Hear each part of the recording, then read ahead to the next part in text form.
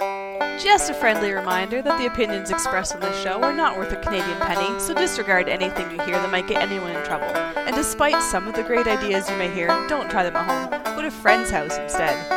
It's time to get a gun. That's what I've been thinking. Well, I could afford one. And if I did just a little less drinking, time to put something between me and the sun. When the talking is over, it's time to get a gun. Hello and welcome to Slamfire Radio, episode 307 for June 6, 2019, the D-Day edition. It's not really about D-Day, but today is D-Day, the 75th anniversary. So right, at least, not the actual D-Day. It's yes, it the is anniversary of it. Correct. So Right. if you went to the beach today, be sure to thank Yvette for the time he Right. went to the beach for you. And if you went to the beach with a gun, you're late Yes. So by 75 years. Yep, probably not the thing you want to make jokes about, but I know you can't help yourself. So I can't help it. I'm bad at this, but I am supremely thankful for all of the guys who stormed the beach. yeah, We did a thing at the school today too. It's very cool. yeah, Very but good. apparently every school got this kit except for me, because apparently I'm not a real school and I always get forgot about until they want something. But there was Right. this, like, all the schools went into this link and watched this video that was done centrally somewhere in the district, and it was all in recognition of the North Shore Regiment, which was one of the first Canadian regiments to hit the beach. Yep. Yeah, and like most of the first guys to hit the beach, they didn't make it to the end of the day. So kind of sad, but there's a school district, Anglophone North School District connection to D-Day with the North Shore Regiment. So kind of a somber day around the district, because everybody's got a relative who's got a grandfather, who's got a great grandfather, or whatever, right? So anyway, I'm one of your hosts, Trevor. No, you're not next. Kelly's next. Go ahead, Kelly. Oh, yeah, I'm Kelly. Good. That's Hi, good. Kelly. Playing along Now well. is it me? I don't know. Do you have the show notes open? No. Of course not. Yes, it's you. It's me. Yes, you, McFly. We've changed your name, by the Oh, way. right. McFly. McFly is here. Because you fly and you're a slacker. So That's hilarious. I love it. I am a slacking McFlacker. Adriel came up with that, I believe. So I like it. yeah. And last but not least, Adriel. Frosty. Yeah, Very that's good, me. Frosty. Thank you. Yeah, Frosty. Mm-hmm. Was it the nickname thing? Yeah, Frosty then. No, I started with Trevor, but whatever. Then we went to Kelly, and then we went to McFly. So We don't need to be McFly, consistent. hello. Yeah, Anyone home in there? We can make it up whatever way we want. Well, you You're said slacker, 30 just like you your said old man. Episode 307 too, and Threw kinda, everything reminded off. me of the bloke on the range was saying how the British speak things versus the Americans, and you can say like 30 and instead of 30-06 and that kind of thing. Uh-huh. You're saying how 30-06 is like linguistically really stupid because it's the only time you'd use aught for zero. Right. He's Because not wrong. zero is actually not ought. Mhm. Anyway, whatever. It's just a not. Wow. Speaking of naughty things, let's talk about the Calgary Shooting Center, shall we? Let's do it. So what we did this week in guns is brought to you by the Calgary Shooting Center, Canada's premier firearms retailer. Starting this week, they are giving away Bill Blair bucks. I love this. Ooh. Bill Blair bucks are $100 gift certificates. They expire August 30th. And how do you get them? By buying an AR-15. You buy an Like it. AR-15, they give you $100. 100 Bill Blair bucks. Who else is So doing you that? can. That's I don't nobody. Right. Except Nobody. Yeah, Oh, that's so good. It is good. I like it. And then you Like it can a go back to the store and tell them Bill Blair sent you. That's right. Well, he did really. He absolutely did. If you go there to buy the AR and get the Bill Blair buck, it all comes back to Bill Blair. I'd like to thank Bill Right. Blair, because Yeah. and I'll Well, just transition here in what I did this week in guns. Because of Bill Blair, I bought 4 AR-15s.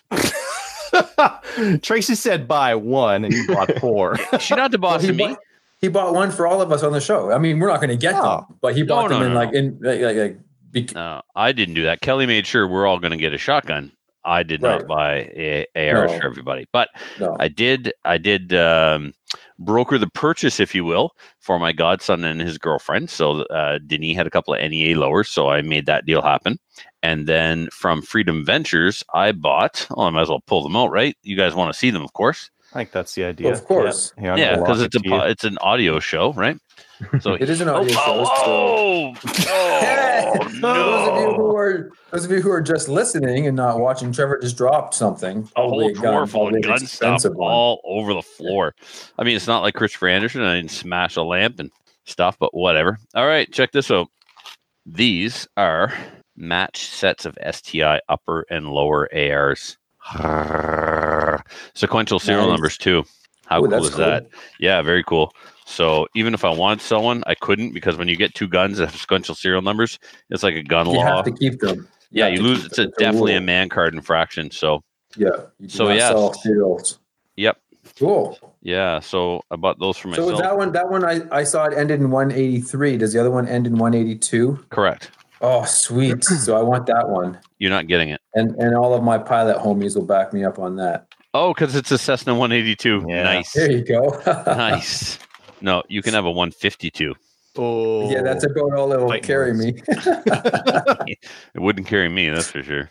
That's not wrong. Didn't say you were right, but you're not wrong. All right, we're still on me. I'll keep going with what else I Yeah. bought and then brought home. Yeah, so we'll jump around here a little bit just because the camera's on me. So I got my Berettas back. I don't know if I ever mentioned that I happened to have temporarily had an aneurysm or something. I sold them. I got rid of my 92 and my 96, and then I fixed myself. But check this bad boy out. So this is a 1895 ABL, and the BL stands for big loop, which I will promptly replace with a regular size loop just as soon as it comes in. So the people listening are guessing that's probably with the big loop. They probably know it's a lever action. So this Yes. is a lever It action. is a lever action. It's a Merlin. lever lever. It's a Merlin 1895 lever action, chambered in. 45 45. government. The only government I trust. That's right, 4570. So Sweet. I want to shoot that. I already got the powder downstairs. Do I have the bullets? I'm gonna have the bullets. I don't know. Doesn't matter. Just put whatever in there. Joey, do I have the bullets? I think 9 mil will fit. I've got 45 like, the ACP bullets outfit. for that. Do you really? Yeah. Like the projectiles or No, they're ammunition? loaded. Like I have Oh. 50 loaded, 400 green. You know what I want to do? Oh, boom. I want to shoot a gopher with this Oh my god. in the face. I really do. So it's got a nice kind of bluish tinge, not as blue as Kelly's hair, but pretty close. It'll be like a rust brown soon though, Laminate stock, will it? Why? because it's a Remington product. Oh, stop! It's not a Remlin. It could be We'll a Remlin. see. Yeah. Anyway, it's got a fantastic trigger on it. So, one came into the shop. It originally came from Elwood Epps, and somebody bought it, never fired it. It was still in the box, and so it couldn't be sold as a new gun. And Denis is, he's tolerant of me. I won't say he likes me, because let's face it. So he gave me Who a does? smoking. Right? He tolerates me. Yeah. I got a really good deal on it, and I'm going to top it off with this. This is a Vortex Diamondback, and it's 1 3/4 to 5 by 32, which I think is perfect for that bush gun. So, Yeah. Yes, It's a it great is. range. That's actually beautiful. all right, I did I love it. good. Waiting for the EGW scope rail to arrive in the next order, and Now, then the only problem is you're planning on putting a scope on a lever action. That's my only issue there. But, whatever. It's a low power. Other than that, scope, if you're going though. to put one on, that's the size to do it. right, super low power. I mean, yeah, That gun has nice sights though. Like it actually does, Kelly. It has great sights. The front sight is even got like some color to it. Yeah. It's got the buckhorn type sights, but they are really nice. A lot of people don't like buckhorn. I don't see an issue with them. I like hate buckhorn. I Yeah, hate I don't- buckhorn with You all my hate them? heart. I like them. Oh yeah. Okay. I have the SVL version of that gun. So So what's the S stand for? Stainless. Yeah, it's a stainless. Yeah, it's a Yeah. stainless one. It's a nice Suppressed. one. So it's. I wish. Yeah, Captain Andy has the stainless version too, but I think he had a guide edition or a trapper edition with a shorter magazine tube, and he extended it and did all kinds of crazy machining work to it and stuff. So it was pretty awesome. What else? Okay, so then I got out to build some stages for our Black Badge match. So me and some of the guys did that. And then I wasn't going to be at the Black Badge match because I was going to be part of the first, this is CCFR history. We had the pilot course for the CCFR Range Safety Officer program, where myself, Greg Weiss, and Sean Hyman became certified master learning facilitators. So we will actually teach the teacher, and they will go out as local facilitators and teach the students. So more on that later. But I couldn't shoot the black badge match because I was double booked. There was no other way. Rather than change the date of the CCFR thing, Muffin stepped up and said, "I'll teach the black badge. Giddy up." So he did. Once we got the stages built, some of the ROs, Trevor and Fingers, they took me through the stages. So I got to shoot the pre-match and I won. So that was cool. I really didn't want to miss our first match of the year. Now, the CCFR RSO course, people are chomping at the bit. They're already banging on my door and stuff. We had the pilot to get us certified as master learning facilitators. We certified 2 instructors. There was, we certified 2 RSOs. 3 people took it, 2 got certified. And so they'll get a certificate. They'll be the only ones in Canada for now that are actually CCFR RSOs until our role, we're going to start teaching classes. And while we're teaching the class, we will teach instructors. So right now we're working on the logistical end of administering the class, working with the head office to get certificates mailed out, patches mailed out, all that stuff. So we're working on those details. Expect more in the fall. Really, there's going to be a lag in the summer where we're tied up with other commitments and projects, but we will get back on track. I personally will definitely be teaching classes in the fall. The other instructors maybe sooner, depending on when we get the logistics of tracking, who was trained by who, when, where, all that stuff, course fee, all that good stuff. So stay tuned. We're a heck of a lot farther than we were before. Peter Elliott was the one. He's the course creator. He's the one that certified us. The course is recognized by the federal government. It's based on the federal range standards, and it's all good. Peter's a really awesome guy. He's a vet. He got shot in the same leg twice. He's like, really? That's not fair. Once in Cambodia, another time in Northern Ireland, right? And he has been a sniper and special forces, and he's trained people in range safety, and he's trained people to shoot people. So he's quite a very interesting cat, and I really enjoyed my weekend with him. And then we got out and we built the stages for the Steel Challenge. Other Trevor and me, mostly Other Trevor. Really, he would get out there a couple hours before I would get off work and have a lot of the work done. He's my favorite. So we got that put together. Then on last Friday, a week ago tomorrow, if that's grammatically correct, the Maple Seed at my range took place. So there were 2 people from my club that took part. It was a small class. I don't even think there were 10 people, but of the 10, or of the 8 rather, I think there was 8. There was only 1 that got their patch. Unfortunately, no one from Restigouche got it. I'm looking at you, Other Trevor. It's harder than you think. Like, a lot of people think like, oh yeah, it's a 22 course. You just shoot 22s at paper. I've been shooting 22s all my life, but there's a little bit more to it than that. Yep, you're right. Because when we did it last year in conjunction with the charity shoot, we had some capable members from Restigouche shoot it. Now, and again, only one person from Restigouche, Denis from DC Armory, was the only one got his patch. So, that was on Friday. Saturday was the 4th annual Ronnie DeGroot Memorial Steel Challenge. That was a lot of fun. Attendance was down a little bit. The weather was perfect. Smoke on the water was a little late, but the food was perfect. I didn't shoot as well as I would have liked. I've been tracking my times on certain stages. I'm starting to get into this. I really love Steel Challenge. So I shot some personal best times, but overall I was slower than last year, but still managed to take top overall pistol and first in my I don't think overall's a thing. It's not a thing, I don't think, but it is a thing.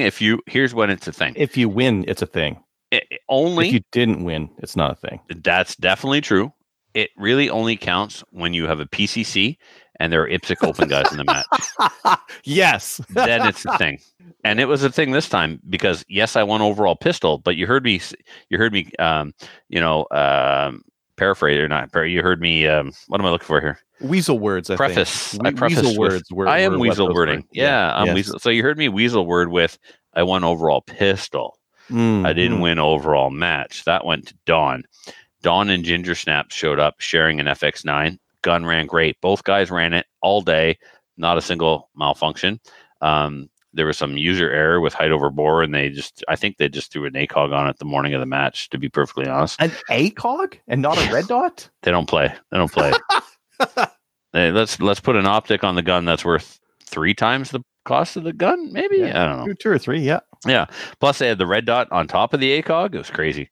Anyway, they got after it. Both of them got after it. They laid down some pretty good times, except on Smoke and Hope. I want everyone here listening, everyone not listening, everyone who's going to see this in the future. Remember that time a pistol guy beat the rifle guy on the stage? That was me. Smoke and Hope. No one could touch me. It was amazing. I had some sub 3-second times. I was really pumped about that. And Matthew will tell you, when we started doing this, if we could hit 5 plates in a row without a miss, we were happy. We just wanted to hit the bloody things. And Matthew, I'll tell you, that strategy still applies to Pendulum. Pendulum still sucks. It's still the Widowmaker. It still separates the men from the boys. That's the one where it's the 4 plates, a 12-inch, a 10-inch, a 10-inch, a 12-inch, and a stop plate, and they're all at 20 yards, and they suck. Yeah, it still sucks. During practice, Matthew, good challenge though. Oh, dude, like 7-second runs in practice. I sped it up a little bit for the match, but still, all I wanted to do on Pendulum was hit them all. So anyway, but Don took the overall fastest time of the entire match with a PCC, and he did really good. So it was a lot of fun. We did our usual tradition of we had a shot in honor of Ronnie and his wife Carol, and then Muffin brought some cigars for a bunch of people, and then Filthy and the crew from Fredericton. They all came up here, and then shenanigans ensued, and so on and so forth, and good times had by all. Maybe June bugs were lit on fire with a bull torch on my back deck. I don't know. The video of it's been taken down, so I can neither confirm nor deny. I ordered some reloading stuff. The that tool that measures your exact length of your chamber, so you can drop your bullet back a couple of thou off the lands. I've been talking to Ryan Stacio at IBI and getting some advice from him on ordering some tools to step up the precision of my precision ammo. Is it like an ogive comparator or like an ogive? I got that. Kind of I did get that as well. I got the one with the modified case where you stick the bullet on, you put it in the chamber, and then I got that. So it's made by Hornady. All these are made by Hornady. One is an overall length off the ogive, and another one is a comparator, like you said. So I got all 3 of those. Ram the round in there till it won't go anymore, and then back it off a little bit. I guess you could, but OCD and stuff. I also ordered the shell plate that'll do the 308 family of cartridges for my Dillon case feeder. And then I went to the range yesterday with a kind of a new shooter. I don't remember her Instagram handle. Otherwise, I'd tell you to follow her on Instagram. She's pretty awesome. Yes, she's a lefty. Yes, she drives a Dodge. Yes, she listens to country music. But other than that, she's awesome. Yeah, she's awesome. She, I gave her a quick crash course. I love showing female shooters how to hold a pistol. And you know why I love that? Matthew can probably answer why. Why do I love showing a female shooter how to hold a pistol, Matthew? Because they do it right off the bat. That's it. That's all. That's it. Done. One and done. Here's how you hold it. And they're like, okay. They don't argue with you? Nope, they don't argue with you. They just do it, and they do it right. Guys want to do it like they see on TV or in Hollywood, or the way they did it when they played cap guns when they were a kid, and it's all wrong. All of it's wrong. Unless you're watching Keanu Reeves and John Wick, it's all wrong. Yeah. So, Matthew and I's favorite line that we hear at a class is, well, I've always done it this way. Very good. You continue on with that then. When you're ready to be successful, come back. Yeah. So that was pretty patronizing. Anyway, but true. It's true. Yeah, I'm not. Yeah. Yeah. So no, I wasn't just saying you. I mean, I was, anyway. So she got after it. We did some exemplar drills, and she was walking them in there. And then I test fired my M1 Garand in 308. And it worked. It took a couple of rounds to get things kind of settled in and stuff because it had never been fired, and it worked really good. And then I shot my 2 new Lee Enfields. I shot my Long Branch, and I shot my number 1 Mark III. What an awesome gun to shoot! Oh, I didn't think I wanted a number 1 Mark III, and I only got this one because I got a smoking deal on it from a guy from Nova Scotia. Man, I'd rather shoot number 1 Mark III over a number 4 Mark I any day. What a nice shooting gun! Really?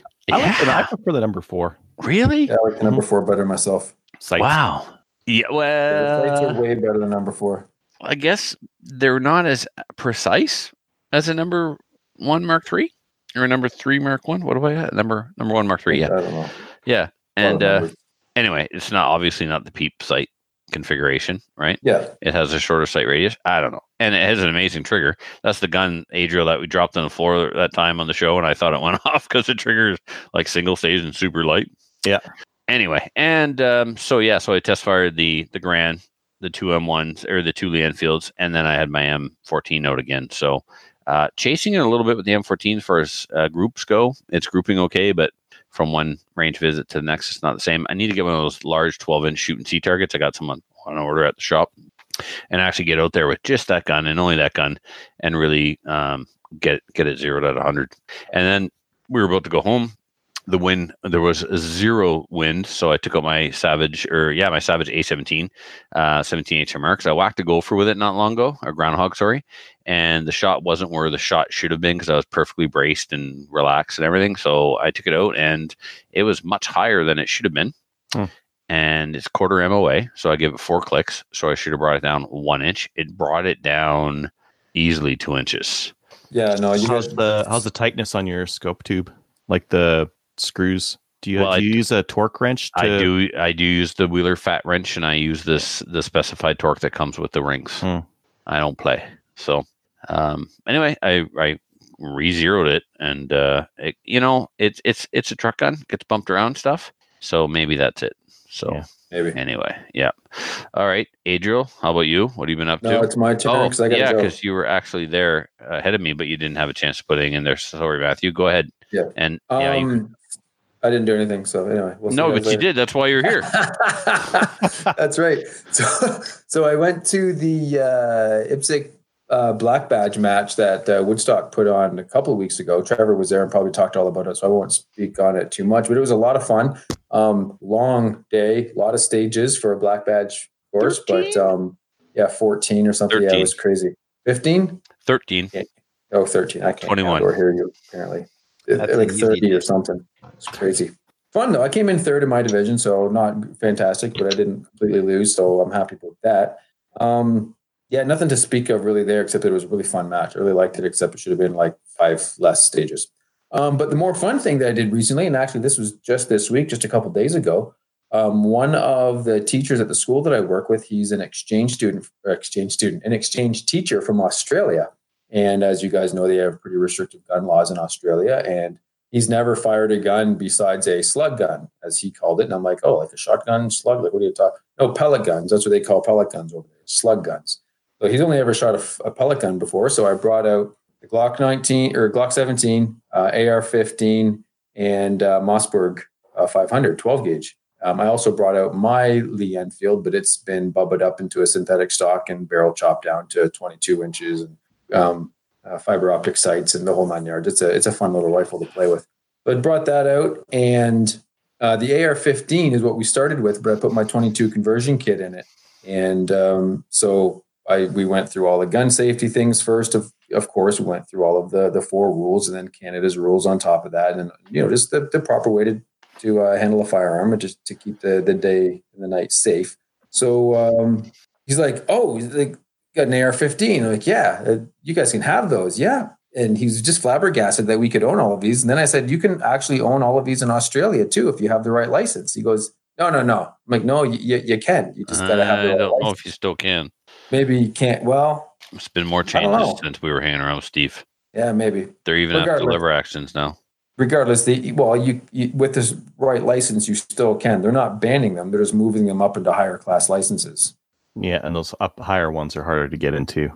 They are. But regardless, he's kind of stoked on the idea that the fact that he could just even own a shotgun, just a single shot shotgun, if he's never even considered the idea of him actually being able to own a firearm. So he's kind of happy about that. So we load up the magazine for the AR in 22 and takes he takes the first shot and then he goes to chamber another round. I'm like, just press the trigger again.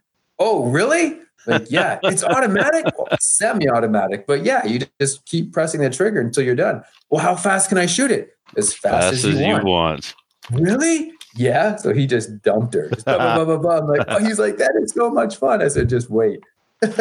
So we took the conversion kit out, put the 5.56 bolt back in, and fired some 5.56, and he just loved it. I've got the linear muzzle brake on mine, and it sends out fireballs that'll cook a sausage from 20 feet away. Just big old flames coming out at the end of the muzzle. He was just having a great time. Then we got the Glock out, and he shot that for a while. And then he's got a bad shoulder, so he didn't shoot the shotgun. But I showed off a little bit with the shotgun for him. So got some things out of the air and, showed him the difference between birdshot, buckshot, and slugs and that sort of thing. So he had some fun watching that.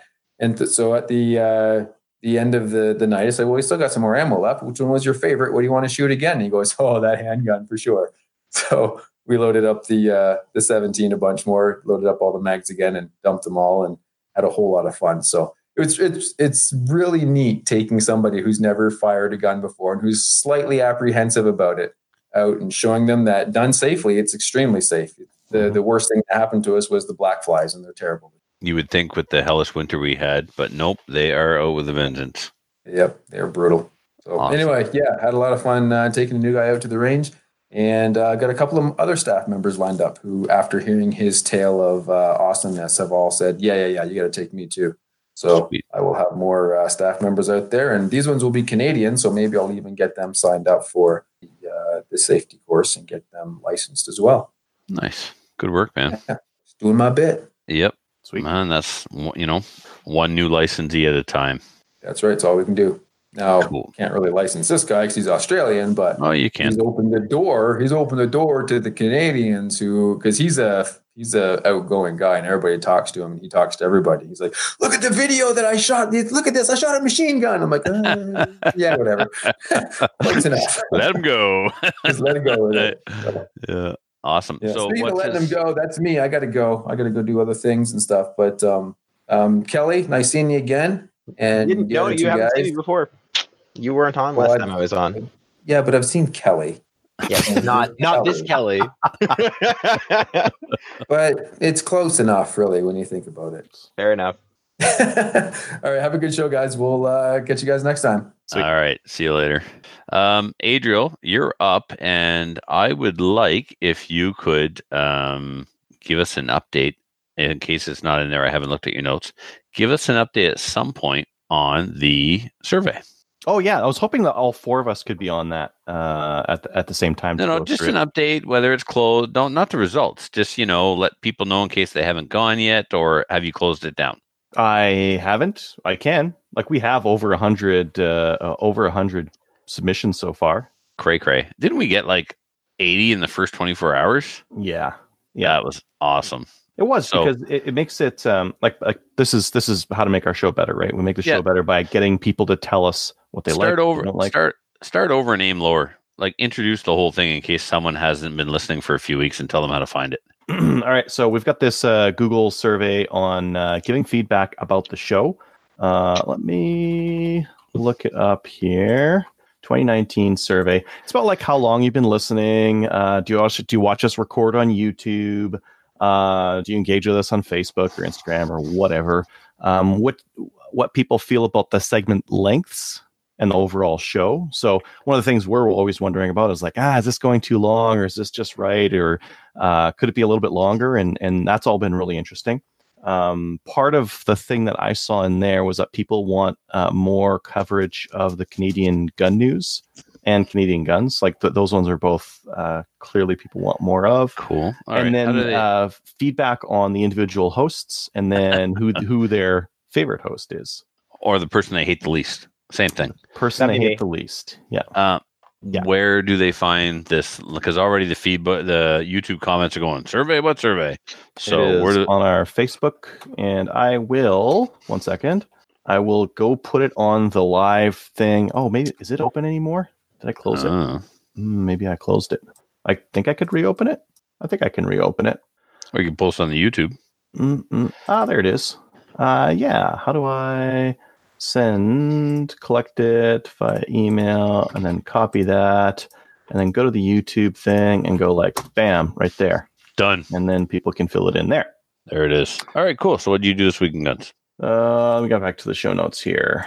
Last week, Thursday, I spoke at the Sherwood Park Fish and Game. They're just a regular meeting. I talked on maple seed and what it's all about and all that kind of stuff. So that was cool. And then I won a scope. And I'm sure you saw this, Trevor, but CRPS had these challenge coins. I have one around here somewhere. Right. That you could buy, and it got you in for a chance to win this really sweet rifle, the Voodoo Tactical $2,500 action plus $1,000 stock. All plus, the people to win it. The odds were good. Like those odds were good. There was 100 people. That rifle is like what, $5-6 grand, 5,000, let's say. Then the Lab Radar was like, what are those? Like $800, $600, somewhere on there. And then there was Vortex Tactical Diamondback scope on there, and now those are like $550. And I got the scope. Awesome. I got the scope, and Brian Bolivar got the rifle, which he immediately put for sale because he is low class move. yeah. I won this amazing thing, and I want to sell it right away.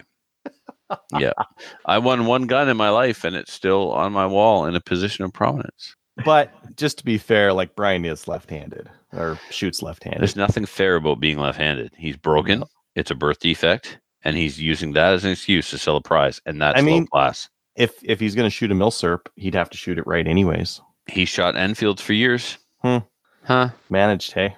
Yeah, that awesome lady I had out at the range, she was shooting bolt-action guns, and she's broken. Mm-hmm. Yeah. A little bit of this is salt. But I can't be that salty because I want a scope. So yeah. Couldn't happen to a nicer guy. I mean, you getting the scope. That's awesome. Yeah. Cool. Diamondback Tactical from Bullseye London, which is kind of neat because I got it in. I've already got that 6-24, so there was an option to get it in 4-14. I got it in that. And I think that scope, that quality of optic at 4-14 is going to be perfect. What's it going on? I don't know. The guns like rotate through my house very frequently. Yeah, fair enough. Yeah. No plan. It'll go on lots of guns. Fair. One of the other things I've been messing around with is QLS clips. They're the clips you can get from Safariland to put your holster on. You wouldn't want to do this for IPSC because it adds just over a half an inch to between your belt and the gun, and that might put you over the 50 millimeters. If it doesn't, who cares? But for 3-gun... So let's back up for a second. Yep. Because it's worth explaining. In IPSC specifically, I'm not sure if it applies to USPSA as well, but in IPSC, the center line of the grip of the handgun and the center line of your accoutrements, your magazines and your speed loaders, cannot be further away from your body than 50 millimeters. So when he said the 50, that's what he's referring to. So yes, this product pushes your holster too far away from your torso to be IPSC legal. With some holsters and muffin tops, yes. Okay. If you've got a great muffin top, you probably don't need. You're laughing. Yeah. But if you're shaped like McClatchy, you're probably screwed. Yeah, you need it like tucked in a little bit more. Yeah. And I mean, like for IPSC, this is not really an advantage because ridiculous. Taking this with your gun in it and taking it off, it disqualifies you in IPSC. Nope. No. If you take it off at the safety table, just the safety table. That's right. Yeah. But actually, the rule says don't unholster. You're just removing the gun from the belt with the holster. It's still inside the holster. You'd have to walk around like this. You'd have to range lawyer the hell out of that one. You have to have heard that phrase before. That can't be never. The first time. Never heard range lawyer before. So stealing it. Oh, yeah, I've so good. That page is obviously a 3-gun thing where there's made up rules and you need range lawyers because things aren't definite. No, that's just what they talk about with IPSC, I think. Yeah, well, range lawyers get shut down hard in my world. I'm sorry, this wooden divider around the shooting area is less than 2 inches above the ground. I'm afraid 2 centimeters. 2 centimeters. I have a range lawyer. Fingers is such a range lawyer now that he's an RO that I have to keep a freaking metric measuring tape in my range bag that I take with me to the stages, and he's got me measuring fault lines now because his wife. I'm going to stop and tell this story. I love these people. Please, no disrespect. I love these people. They're my family. But she stepped over the fault line. She got a pile of procedurals, right? Mm-hmm. So he's like, I don't think that fault line's legal because you told me I couldn't make them out of strapping, and I couldn't make them out of strapping because it wasn't 2 centimeters high. And the rule book clearly says if it's not 2 centimeters high, it's not a fault line. Now, if it's not a fault line, then there are no foot faults or no procedurals. Fine. Get me a freaking measuring tape before I lose my mind. Just go get me a tape. So we measure it with somebody's Leatherman thing that's got a measuring thing on it. So I'm like, good news, dude. It's not 2 centimeters. I'm going to throw away her procedurals. I was a range master that day. So I throw away her procedurals. So I'm like, excuse me, miss. Good news. You're not getting procedurals. However, because of all the mics you had, you still zeroed the stage. Made no difference. No difference, but no procedurals. Yeah. Range lawyer.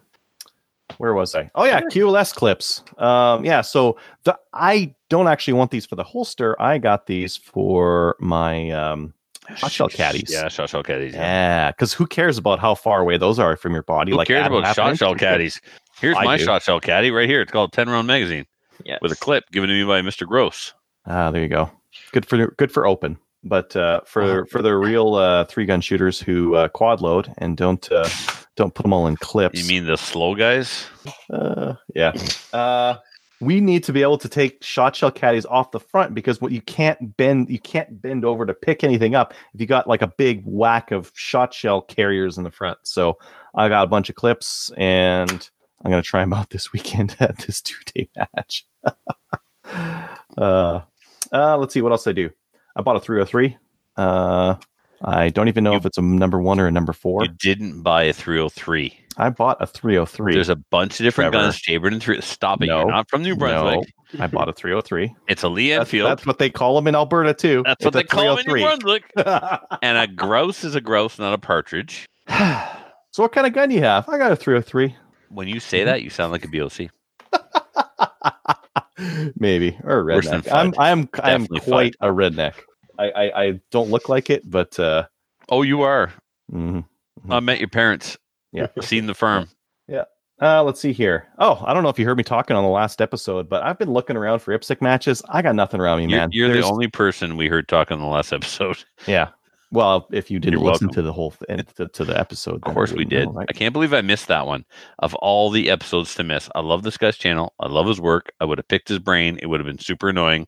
Probably best I wasn't on. I'm sorry I missed it. Yeah, he's a really cool guy. IPSC matches. There's 2 this year that are less than a 3-hour drive from me, and it's not like a 3-hour drive is like some sort of magic number. It's just, man, like I need we need an IPSC club around Edmonton in the worst way. There's a ton of people here. There's just no clubs. That's crazy. Start one. Yeah, just start one. build it and they will come, man. Yeah. No, we need one. Yeah, we need one. I've been looking at the level 1 matches and what was required for it, and those look easy enough to put on. But I don't have any ROs. I don't have any like NROI ROs around here or match directors. Or well, I mean the match director does. Well, maybe we do actually.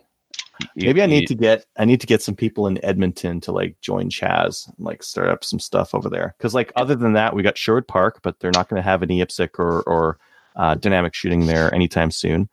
Phoenix is good, but they've only got it's a 2-bay indoor kind of a thing, right? It's too small for it. Yeah, they're doing indoor just action shooting matches, air quotes. No, they do like official IPSC matches as well, just not over the winter. Over the winter, they're just like unofficial pistol matches, right? Just over the winter. That's what I mean. Yeah. Over the summer, they have. I think they had 1 match early in the spring. Okay, your biggest challenge is going to be actual certified NROI ROs because to make a match official, you know, if you want a level 2, 6 stages, 80 rounds. Level 2 is like. So I'm so far not going to do that. Really? The only thing I could manage would be a level 1 at this point. Well, you know what? Level 1 is just 60 rounds. It's only 20 more rounds to go to level 2. 60 anyway, 60. Even if it's a level 1, it still has to be shot by IPSC members and still has to be officiated by NROI officials. Correct. Does level 1 need to be shot by IPSC members? You know what? There's conflicting. The rule book says one thing, and I believe the NROI RSO material or range officer material says something else. But so, yeah, if it's something that's got in the back of my mind right now. And then I'm prepping for a big 2-day Chaz 3-gun match. We've got our 2-day charity match coming up this weekend. Last year we raised $10,000 for the Stollery, and we're going to try to do that again this year. I've one of the things I was actually supposed to pick this up from listener Chad, but I forgot, so I had to make one myself. Is a dummy to drag around the range. How do you forget to pick up a humanoid-sized dummy? Like that's your ticket to the carpool lane. Yeah. I just need to throw it. I want to pull up some pictures here and share it, just because. Share because it's creepy as all heck. Oh yeah, I've been scaring my wife and kids with it all. I've worked with creepier. How's this? Oh, that's pretty bad. Oh, Kelly, you got one that's creepier? I've worked with creepier. The last for TV sure. show I did I had a dissolved body. It was great. Legit. Creepy. Look at that. Oh. This is a pure construction from Value Village, so it's all just like, this is a $5 factory second head where the eyes aren't even looking at the same thing. I know a guy like that. When he's standing in front of you, you don't know which eye to look at. You better figure it out because he's big and looks like a biker. Well, this guy's pretty big. Wow. He's a quadriplegic or a quad amputee? What's going on? Yes. Well, no, I just needed to stuff some. I put a bunch of old clothes in it. It's 30 pounds. Sew boots and gloves on, and then stuff it. I was thinking about putting little doll hands on the ends. Oh my god, tiny hands! My mother told me to marry a woman with small hands. I don't know why.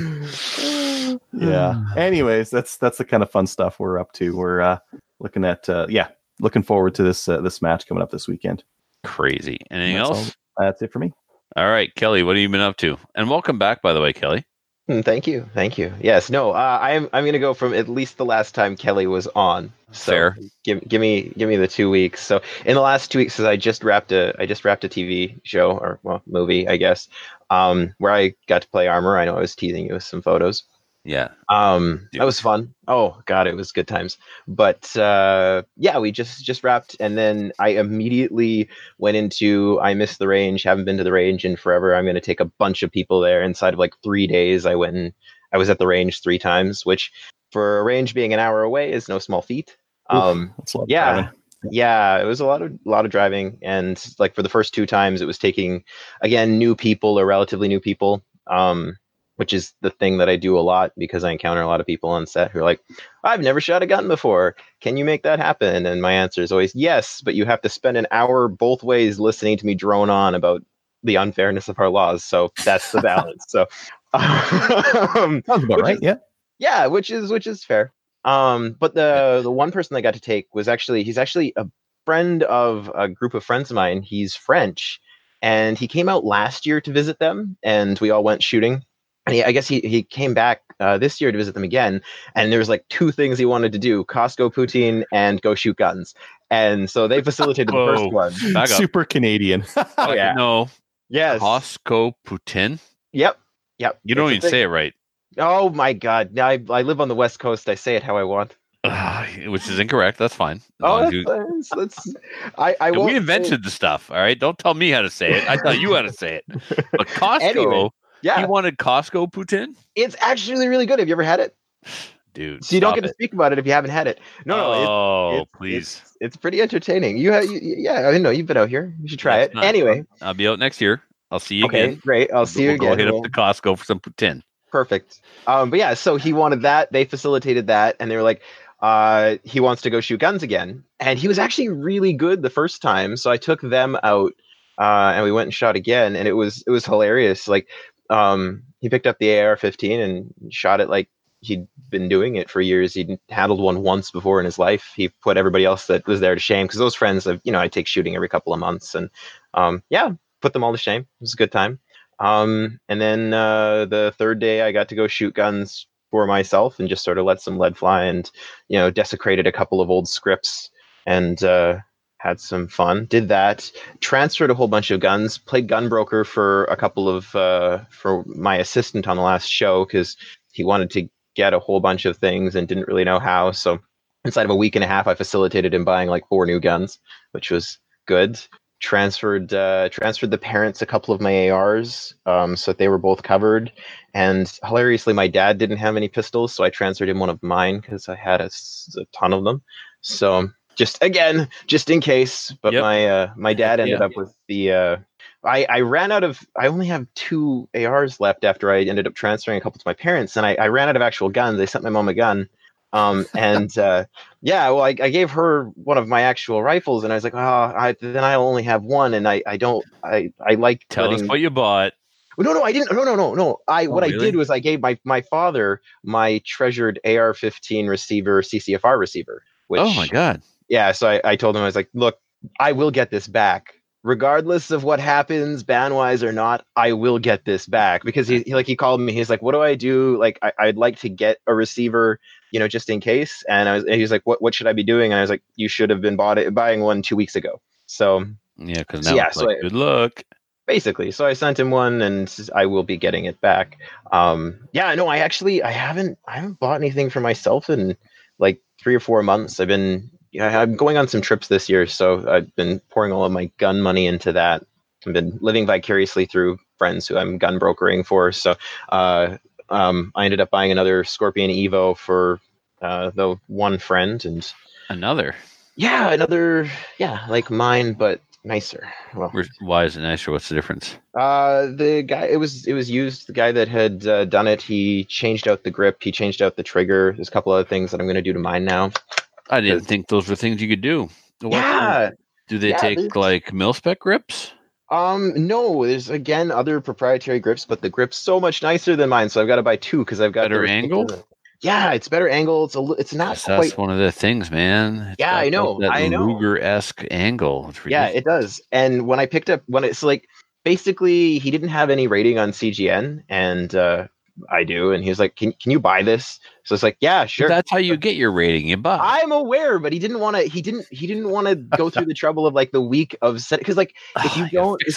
I know, but if you don't like to get onto like the equipment exchange, can take a couple of days. Right? That like, part is a pain. Not only does he not have a rating, he doesn't have access. No, he only found out about the damn thing when I told him, "Oh, you need to start buying some firearms." Yeah, dude, I'm done even trying to walk people through getting on there. Oh yeah, no, and I didn't have time to bother. And he was like, "Can you just get this for me?" So I was like, "Yeah, sure."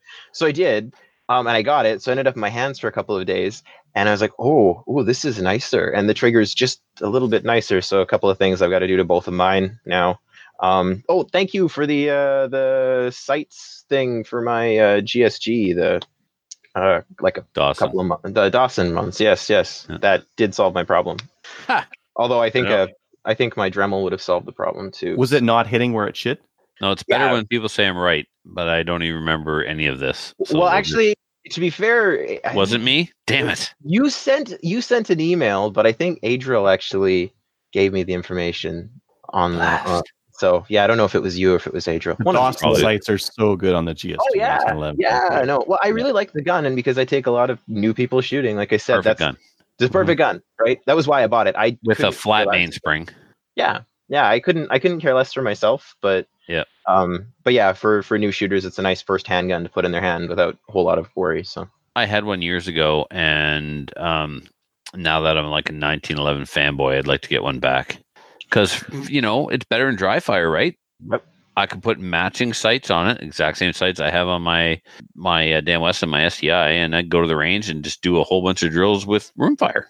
And you can use the same holster and mag pouches. Yeah, exactly.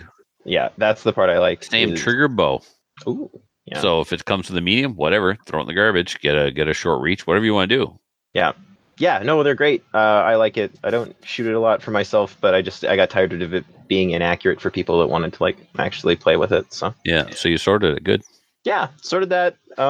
Sent parents guns. I think that's. Oh, I did the first like sort of maple seed shooty thing I've done in like 6 months, and wow, was I rusty. So some practice is needed there too before the end of June when Kelly comes out here and I shoot a maple seed and don't get my rifleman patch again. No, stop it. No, I got mine last time. I can do it again. I like, and even like looking at where I was shooting at Christmas time, because like I did a couple of shoots of the challenges like November, December, and I was quite good, and I was quite confident that my goodness would have carried over the 6 months I hadn't shot that rifle. My goodness, yes, my ingrained skill set will carry me through. Yeah, that didn't happen. I'm going on Saturday. I don't know if I mentioned that. They're at Mini Me's Club in Woodstock. And so I will, I should be home saving money, making ammo, working at the range. But instead, I'm like, screw this. I'm going to Woodstock. I'm bringing both my 5.97 and my 10.22.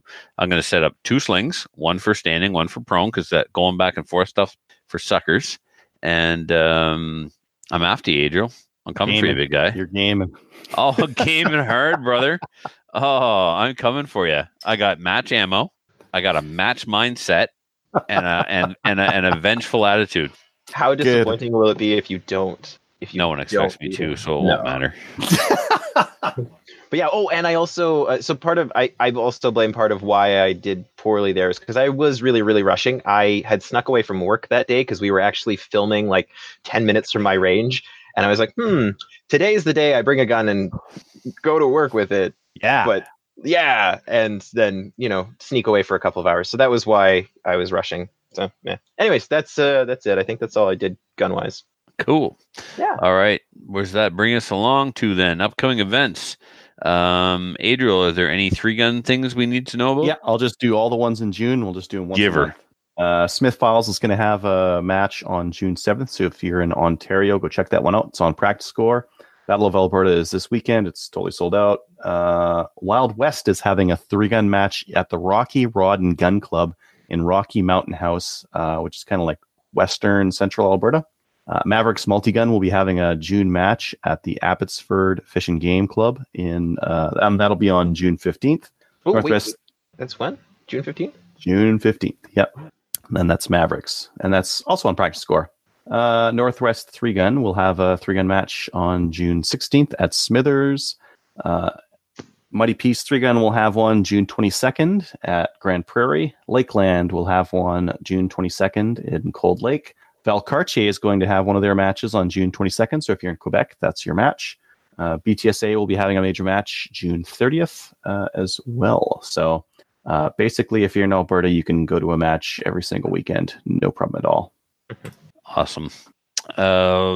That's it. There's nothing else. If you have any upcoming events that you would like us to announce on the show, by all means, please email them to slamfireradio@gmail.com, and someone other than me will read them. So it'll be good. News. I'm looking at these items, Adriel, and I see some of them is the first one. The only one that's repeated is C71. I wanted to leave it in there just in case there was anything new this week. I haven't really seen anything new. So let me just show you what we do with that, because you're looking at it. This is what we do. Oh, it's italics now. I will skip right over it. We have a program. Okay. I need you to work with us, not against us. Follow the established routines. Bold it? No, don't bold it.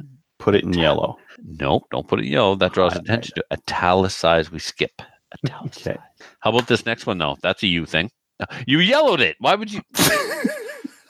I'll fix the notes. You tell about the CSSA quitting. CSSA is suspending their lawsuit on the 1022 magazines. Quitters. So, in the letter, it says in 2016, RCMP declared that large mags for the 1022 had been prohibited devices.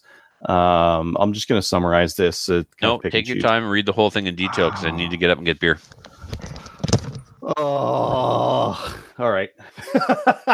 CSSA signaled their intent to challenge this. They started taking money for it. After announcing our intent to challenge the RCMP decision, we began to put together a team of subject matter experts, lawyers, and of course, to amass all the data that would support our position. We recognized from the beginning that a volunteer-driven organization challenging the gargantuan federal government, our case had to be factual and airtight to avoid a prolonged fight. Blah, blah, blah. Over a number of months, we have made repeated attempts in a variety of formats to obtain this essential information. And to date, we're not much farther ahead than when we started. Therefore, as all indications that there would be no change to the situation in the end, near or midterm, they're quitting the lawsuit. I'm not going to read this whole thing. If you'd like a refund, if you funded this and you want a refund, email them, because otherwise they're going to use it for something else. They're not going to use it for the 1022 fight. That's the most important thing, guys. If you contributed to this class action, is it a class action? Is that an American thing? Whatever. If you contributed to this legal action that the CSSA was going to do on your behalf, they will give you a refund, ask for your money back, unless you would just like to roll it into a donation. And that's cool. You could do that if you support the CSSA. But if you want your money back, you can get it back. Which is cool of them to do, yeah.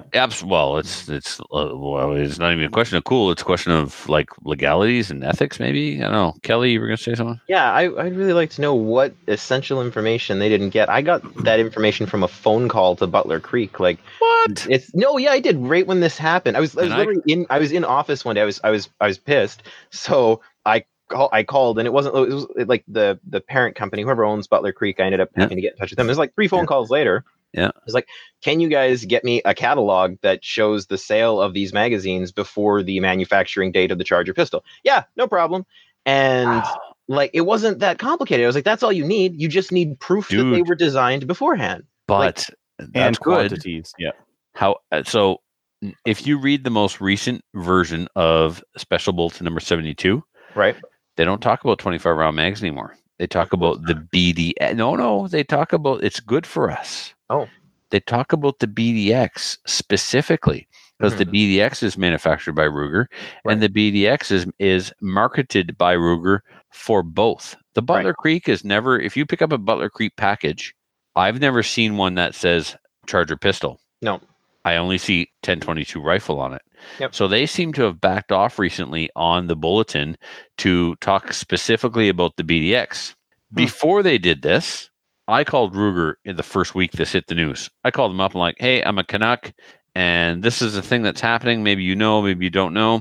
Anyway, I can find out when that magazine was produced, when the Ruger Charger was produced, and how many of those magazines marketed to both the Charger and the 1022 rifle are in Canada. How many did you ship to Canada? No way, no how. You will never find that out. There's no way of telling, she said. Yeah, which is unfortunate because that's the number we need. So was she blowing me off? That's the number that a class action. So when you do a class action lawsuit, you need to give the lawyer a number so they can expect a certain winnings from this, right? They process that into their risk calculation on whether to take it or not. Because if you say like, hey, there's these mags in Canada, there's 100 of them, and you'll probably get a fresh a crisp $10 bill for each one of those when we sue these guys, they were not going to want to touch it. But if you say that there's 1 million of them, well, now it's different, right? That's right. Yeah. All right. Adriel, the next one, please. Yes, the next one pains me a little bit. I'm actually going to do some shopping while you read it. Well, you'd still find them in Canada. So this is from Iron Guns, and they're saying the export of high-capacity magazines over 32 rounds is now prohibited. And this is specific to the U.S. So this was released to us last week from the U.S. State Department, and they are enforcing Section 38 of the AECA, which I don't know what that is. But dear Carolyn, thank you for your email regarding DDTC provisos to restrict certain pinned magazines. We understand that pinning magazines is an acceptable practice in most instances, and wanted to give you additional guidance for submitting these cases going forward. DDTC is not against the pinning of magazines that you have in capacity of 32 rounds or below, but basically above, and you can't export them pinned or not, unless you're selling them to government, so not to private citizens. Oh, so no more pinned beta mags or the 40-round AR mags. Or the D60s or any of that kind of stuff. Yeah. Oh, this isn't just for the Glock stick. No. I have a bunch of those. You want to sell me some? No. Price just went up. I'll tell you what, one time I bought some for like $30 and sold them for $100. Sounds about right. Yeah. But the reason why I want them now is for my PCC. Yep. My FX9 is in Glock mag configuration. And man, you hold it on your shoulder while you're moving. You don't even take it down. You just slam a big stick into it. And so much better.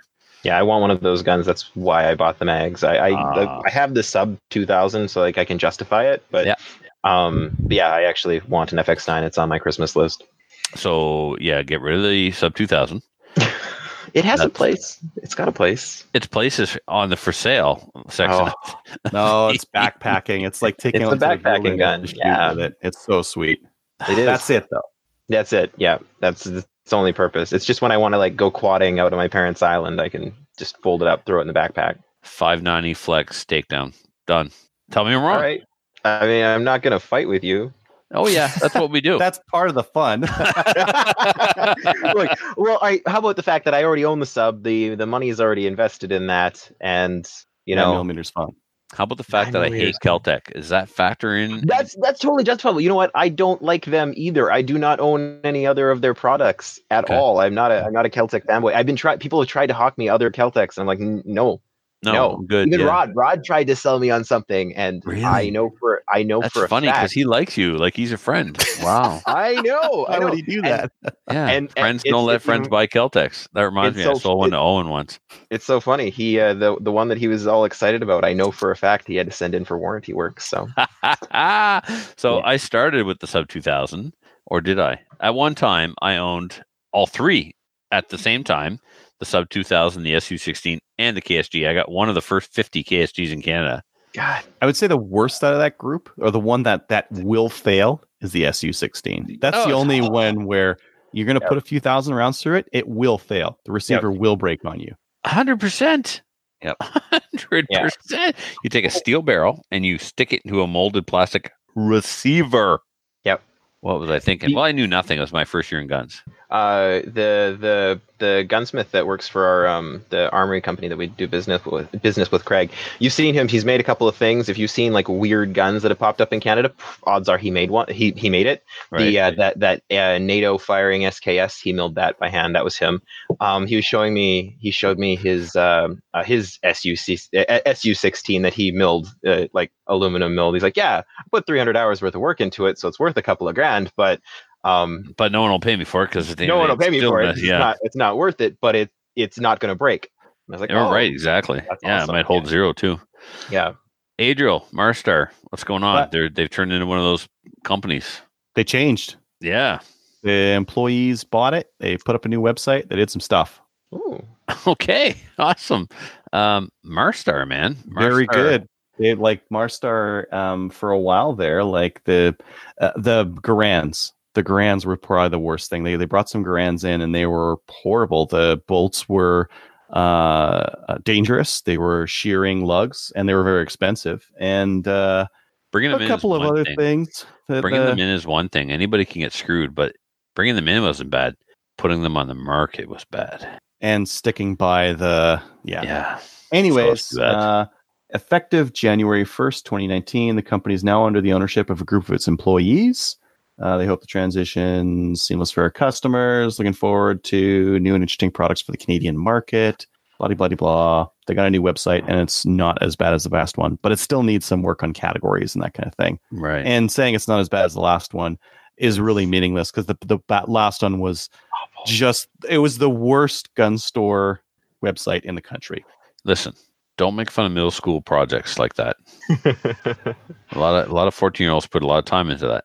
No, I'm just saying. Made a nicer website when I was 14. I don't know. All joking aside, truth be told, I didn't find it was a bad site. But what I know, I mean, I'm not Bill Gates.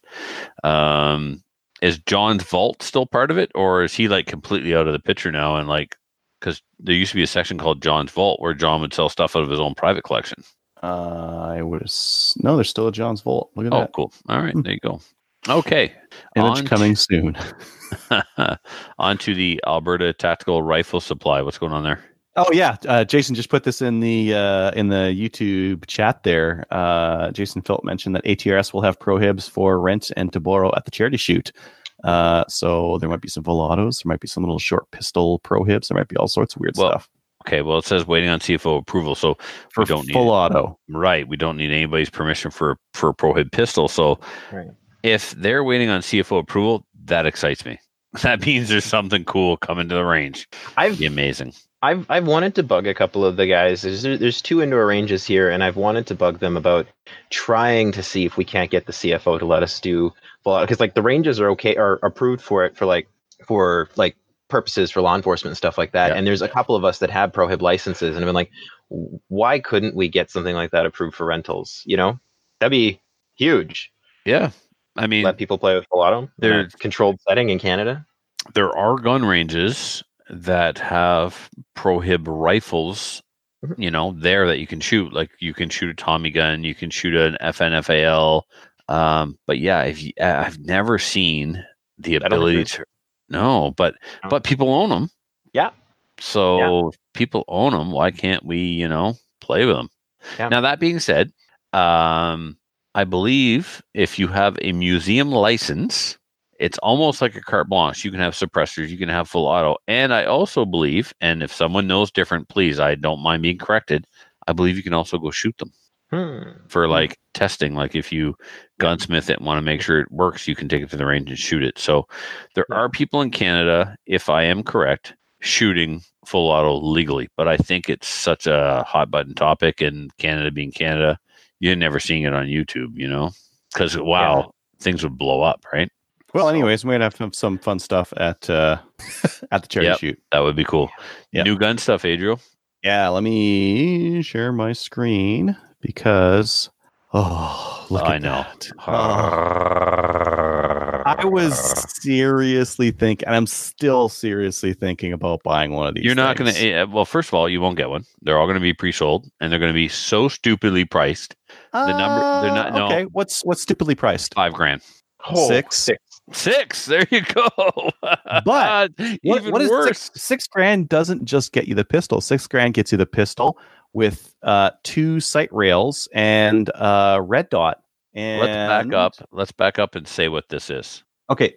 Yes. Thank you. And I have some very interesting insight about this. This is the Laugo Arms Alien. And I'll do it again. And Tactical Imports is bringing them in. There's no handgun that makes me purr like Chewbacca like this one.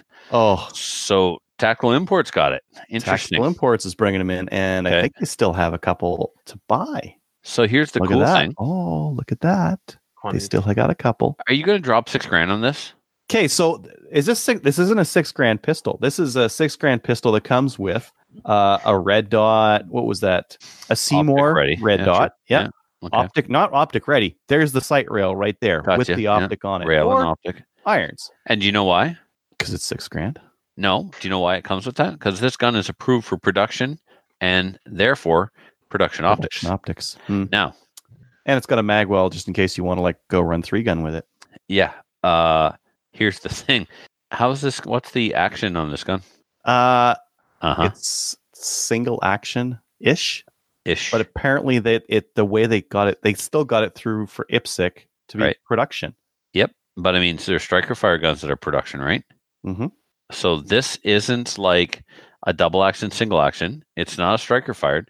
The hammer is actually up top and drops down. Mm-hmm. The hammer's not in the back, which is part of why it has such a stupid low bore axis. It's the most innovative design next to the Hudson that there is. Yes. And and these guys are actually producing them and starting to get them up there. Very cool. Yeah. The Alien. You gotta, if you're listening and you're into cool high-tech pistols, Google this thing, put a link in the show notes, Adriel. This is the coolest out-of-the-box design we've ever seen. Yes. Especially anytime recently. Yeah, so definitely. So for the listeners that are familiar with the Smith & Wesson 422, what makes the 422 cool is the sights on the slide don't move. There's just like a bolt goes back and forth. A lot of 22 rimfire pistols are like that, right? The sights don't move. There's not a slide that reciprocates. So this is a 9mm pistol. It's not an island barrel where the front sight is on the island. Both the front sight and the rear sight are on a rail, and the slide reciprocates under that rail. So none of the sights move. In theory, you're supposed to be able to track your sights faster through your sight pitcher while shooting. That's not a thing. It's more about reciprocating mass and felt recoil. But yeah, you can see the hammer there in that picture that you're showing right now, Adriel. If you look at the rail, that's the hammer right there. The hammer is actually attached to that top rail. The slide reciprocates, cocks the hammer, and then drops the hammer. But the coolest thing about this pistol, the front sight and the rear sight are non-reciprocating. Isn't it gas delayed as well? It's gas delayed blowback. It's gas delayed recoil. I'm sure that's what's going on with this second the dual recoil. That's interesting. I think it's gas delayed because that's the same as one of my buddies had one of those Chinese pistols that was also gas delayed blowback. You can use a lighter slide because you're using the gas pressure to keep the slide locked for a little bit longer. And then when it finally starts going back, it doesn't have as much power in it. So you can use a lighter slide. So not direct blowback. Not direct. Need to read up on that. Whatever the thing is. Yeah. So for the listeners, this, it looks like a high-end pistol, like a CZ Shadow 2 or a Tanfoglio Stock 2 or Stock 3 Extreme, but No, it's even cooler and different. And if it's reliable, doesn't break, it's gonna take over, man. Well, it's pretty expensive, so it is. It is. But IPSC shooters they don't care. You got guys walking around with literally $10,000 open pistols in their holsters. So whatever, man. This is half price for the coolest production pistol. I was talking with some guys just before the show here about this Alien, and what a mockery of production it makes. Because production, the original idea with production is like they're cop or military pistols, and you've got a $6,000 pistol here. You know what makes a mockery of production? The rules that govern production. That's where the mockery is. Yes, they are building guns to meet the rules. Yes. Yep. Anyways, all right. There's that. What thing. This next one here.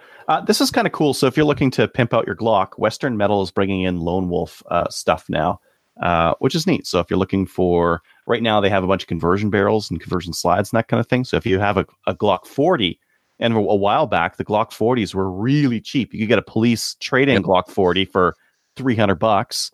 You could slap one of these slide and barrels on and have a 9mm. Not even a slide. No, dude. I had a Lone Wolf 40-9 barrel. So I take my Glock 35, which is typically a 35 or a 40 caliber pistol. I would drop the 40-9 conversion barrel in that gun, use my 40 mags, which would then hold like 12 rounds of 9mm, and shoot that. Yep. Direct drop in, milled to fit the opening in the slide. Perfect. Wonderful product. Yeah. And now they're in Canada, which is kind of cool. Excellent. This next one, Calgary Shooting Center, they have these Armaspec stealth recoil systems. These are kind of like the JP, but they're not. I'm pretty sure the JPs are a lot more expensive. These ones are $95 each. Oh God. I think that Ian and who's the other guy on In Range there? Carl. They talked about the haircut. What would Stoner do? Stoner do, yeah. And in that build, they used a captive recoil spring, of course, because they're better. But that hadn't really been a thing that a lot of people talk about, and I'm starting to see a lot more availability of this kind of stuff now. I like maybe they kind of push that a little bit forward, because who had them before? JP, and that's it. Yeah. How often would you see one of these things in a rifle? Almost never. Well, yeah. Captain Andy put one in a Stag 10. Yeah, yeah. Stag 10's recent though. Yeah, but they've been out for AR-10 for a long time, is what I'm saying. Yes, yeah. Cool. So the ATRS guys had one of these in his. What's rifle, the weights like? So my ATRS build is going to be like stupid light, right? Do I want one of these as opposed to a traditional system?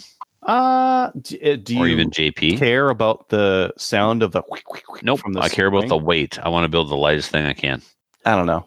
3 ounce, 3.3. Okay, I think these are that's the buffer weight, though, isn't it?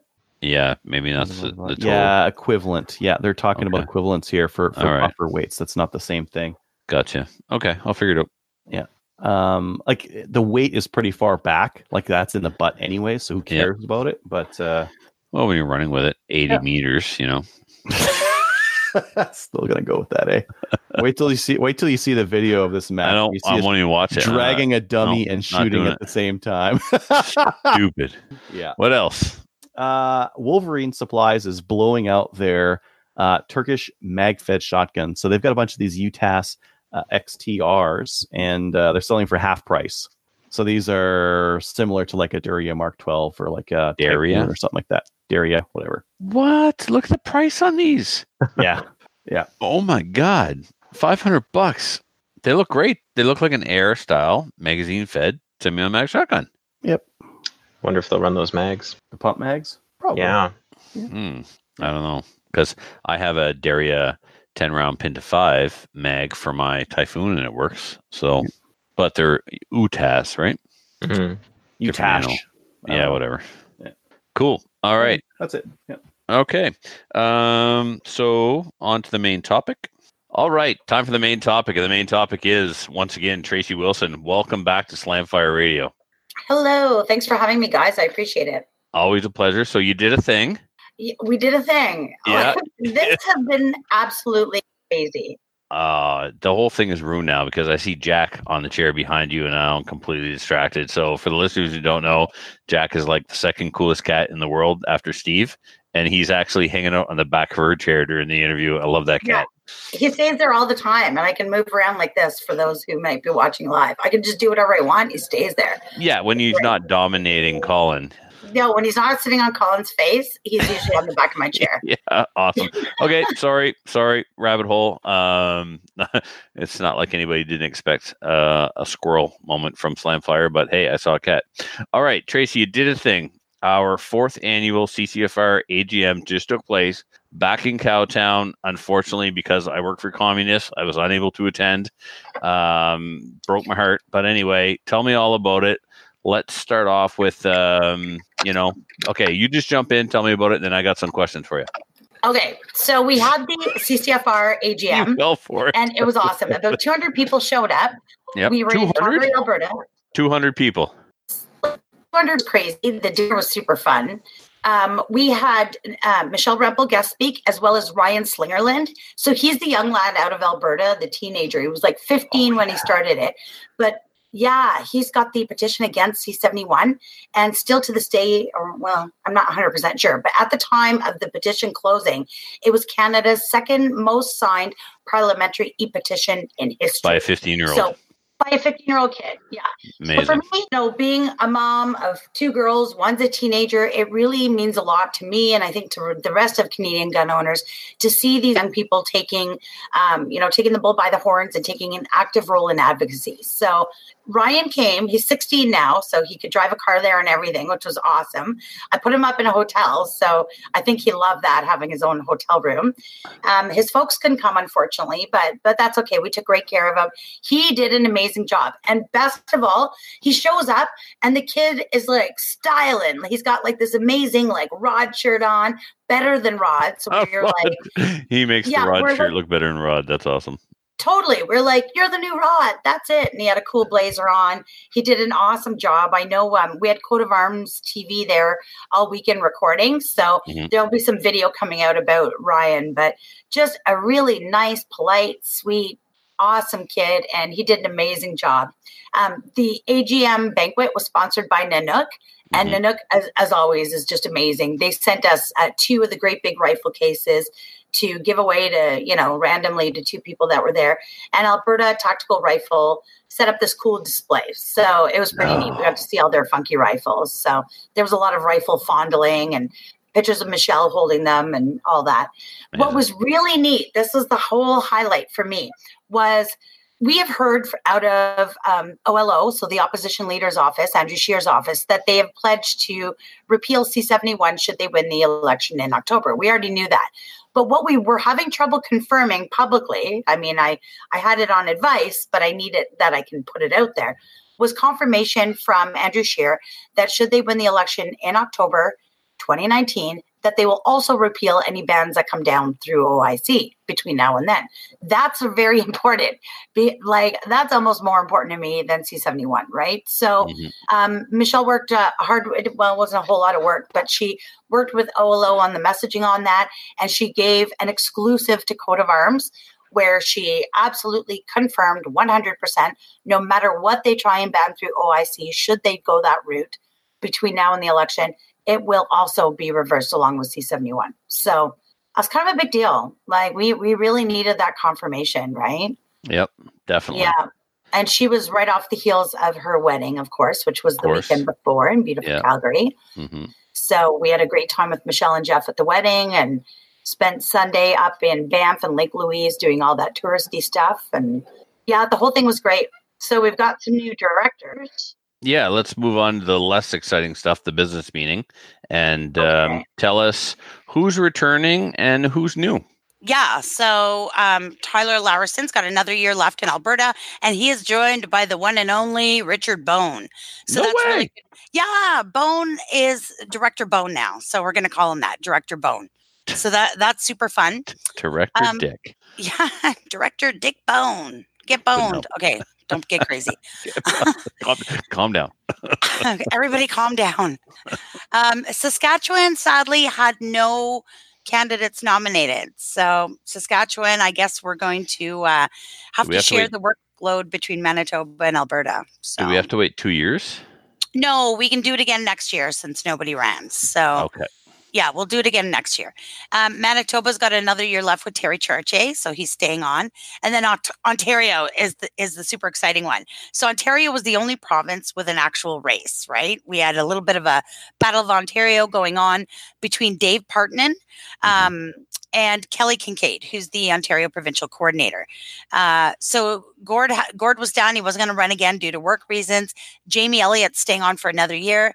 And Dave snuck past Kelly with a 60-40 vote split. So congratulations to Dave Partanen for the win. And Quebec welcomes back Sandro Abali. So he ran unopposed, so he was acclaimed. And Etienne Tremblay, who has one more year. Now, here's what you want to know, Trevor. Are you still alone out in the Maritimes? The good news is you are not. Excellent. You are not. I know you've been alone for years. So thankfully, you've got a new Nova Scotia director called Randy McDonald. So a McDonald from Nova Scotia? That's impossible. Yeah. Impossible. That's awesome.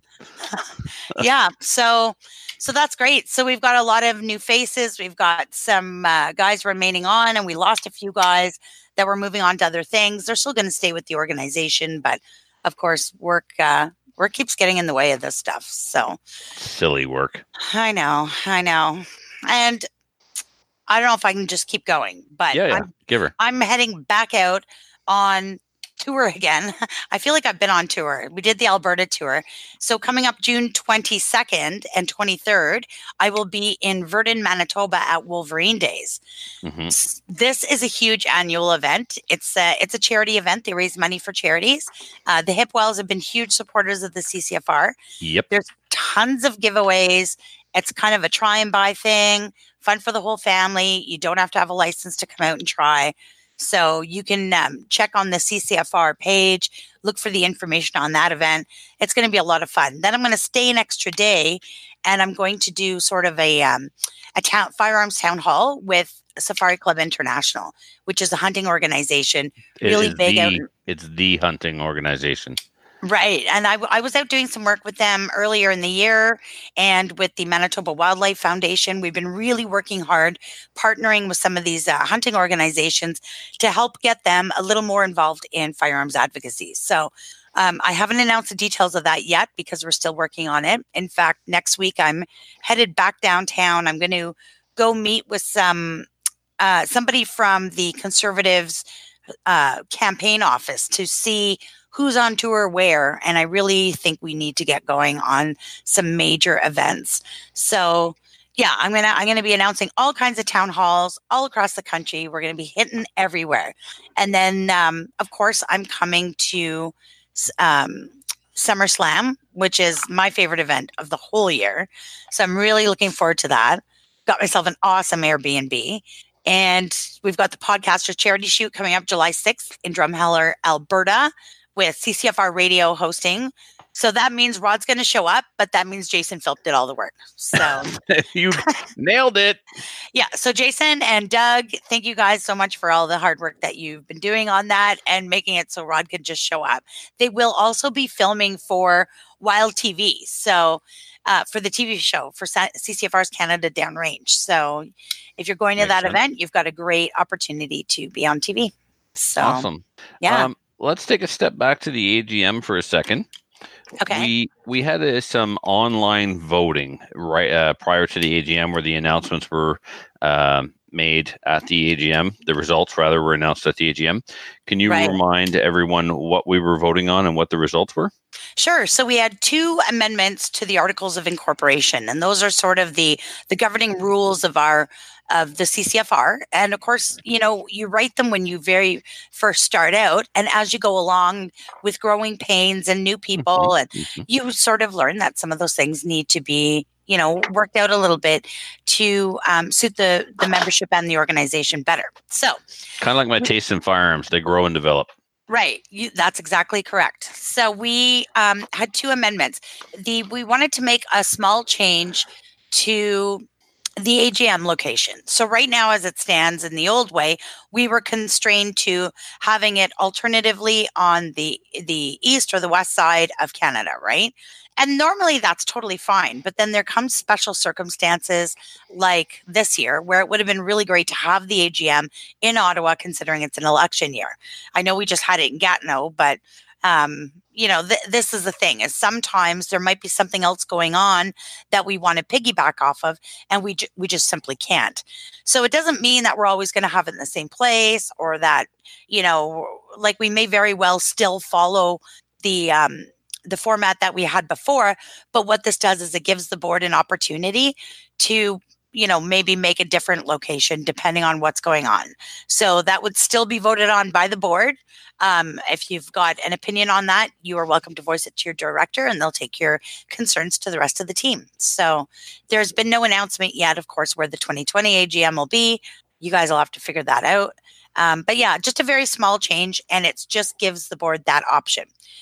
I liked the idea of locking it down in Ottawa, but then somebody smarter than me went, wait a second, we're already locked down to a system that's problematic. Why don't we not lock ourselves down anywhere? We can kind of go by default to Ottawa, because if everybody, my opinion on this was, look, if it's in the same town year after year, people can plan accordingly. They know it's in Ottawa. They know when the date's going to be. They can plan to be there. And so there's logic in that. It makes sense. People can plan for it.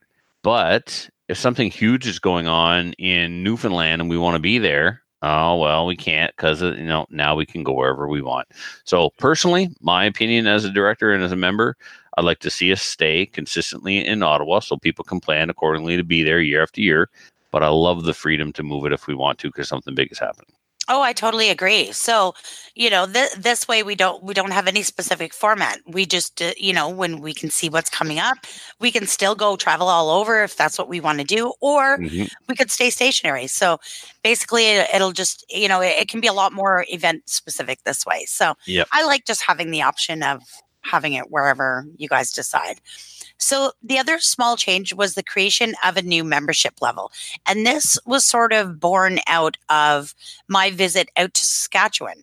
So I don't want to get in too much to the politics of it all, but, between the National Firearms Organizations, and then you've got the Provincial Wildlife Federations, and you've got all these other organizations, everyone's offering insurance with their memberships, right? And what happens is then that's why there's tension between the groups, as because basically they're competing for insurance. So when I was out there in Saskatchewan and sitting at the boardroom table with the guys from the Saskatchewan Wildlife Federation, I said, look, we don't have any interest in competing against you for members. First of all, there's 2.2 million people, that should be participating in advocacy. There's lots of room for everybody. And club memberships are not our main focus. We really want people to willingly participate in advocacy. So we started talking about how we do it. We do have two different levels of club memberships, where we have clubs that have everyone being full participating members of the CCFR. And then we have clubs that buy insurance only. So basically they're insurance only memberships. So they said to me, well, what about having the exact opposite and having and everything but insurance membership? And this way they can also help sell that, because they're not cutting their own grass, right? So I just thought it was a really great way just to have that option. We haven't necessarily named it yet, but we'll have some kind of supporter type membership where you won't be an insured member. Basically, you're just participating in the advocacy end. So that was passed unanimously. I think it was like 96.3%. So yeah, everybody thought that was a great idea. And, my number one thing is I really want our communities to be more united. And there's no reason where we can't all be rowing our ships to the same battle, right? Yep. Like, it's insane. So People are so unwilling to bend or make any kind of accommodations. Like, no, we've always done it this way, or you have to do it our way. Just think outside the box once in a while. Well, this is a problem when you have organizations that have been around for decades and decades with the same people at the helm, and nobody wants to give an inch. Well, no, that's BOCs. Kind of a refreshing thing. They're run by BOCs, and that's the problem. Yeah. So this is refreshing, and that's the cool thing about the CCFR is, we can mold and change to suit the community and do what's best for the community at large. So So yeah, I'm super excited about that. But the AGM was awesome. It was just a really great event. And so 2 things. Yeah. We were supposed to live stream and we didn't. And we were getting stalked by the media. Yeah. What was going on with that? I heard that, like, now this is just me hearing things, reading things on Facebook. Like, CCFR was approached for interviews. CCFR said no. They showed up and stayed at the same hotel as us. What was all that about? And did it factor into why we didn't live stream? Yeah, so we had a few security concerns. Originally, we had been contacted by a major network primetime show. And of course, we thought, hey, this is a great opportunity. Oh, is that famous bait and switch show where they record one thing and edit the piss out of it?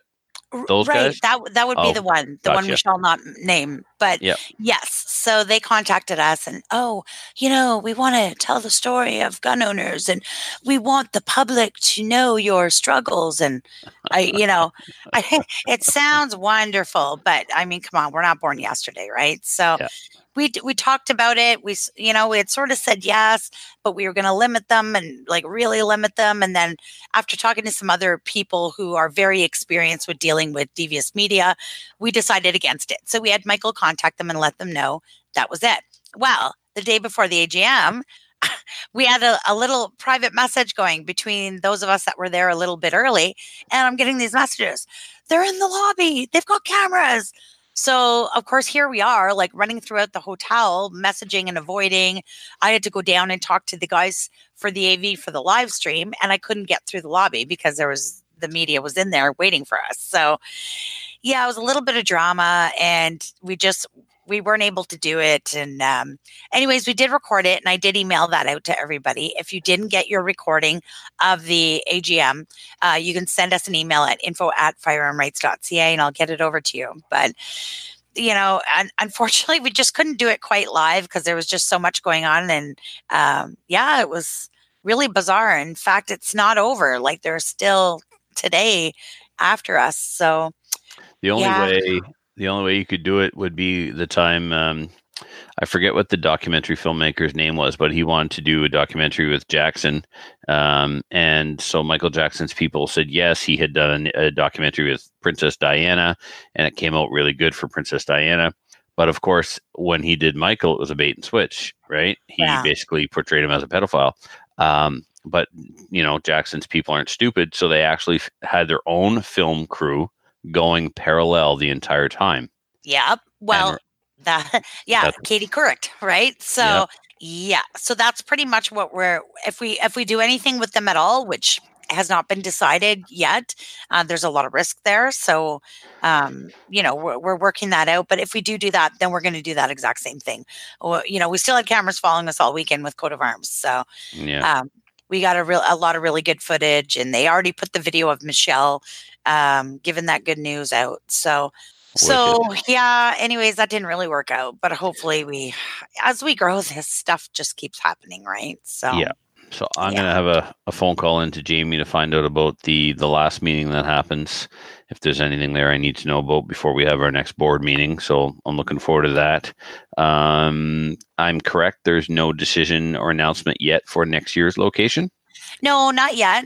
We didn't talk about it at all. We did have our annual strategic planning session after the AGM, where we talked a lot about the show, and we had a lot of new guys, right? So we were sort of showing them the ropes, and it was great conversation, but nothing definitive came out of it. So, Jamie is going to be calling you guys to book your inaugural board meeting of the new board. So, yeah, that was a lot of fun. And I got to tell you, when I was in Calgary, I also had the opportunity to go and see my friend Jeff Reese at the Calgary Shooting Center. Yeah, and thanks for that. I don't want to hear it. Stop it. I got the chance to hang up on you from someone else's phone. So that was really fun. That's the only way you can get away with it.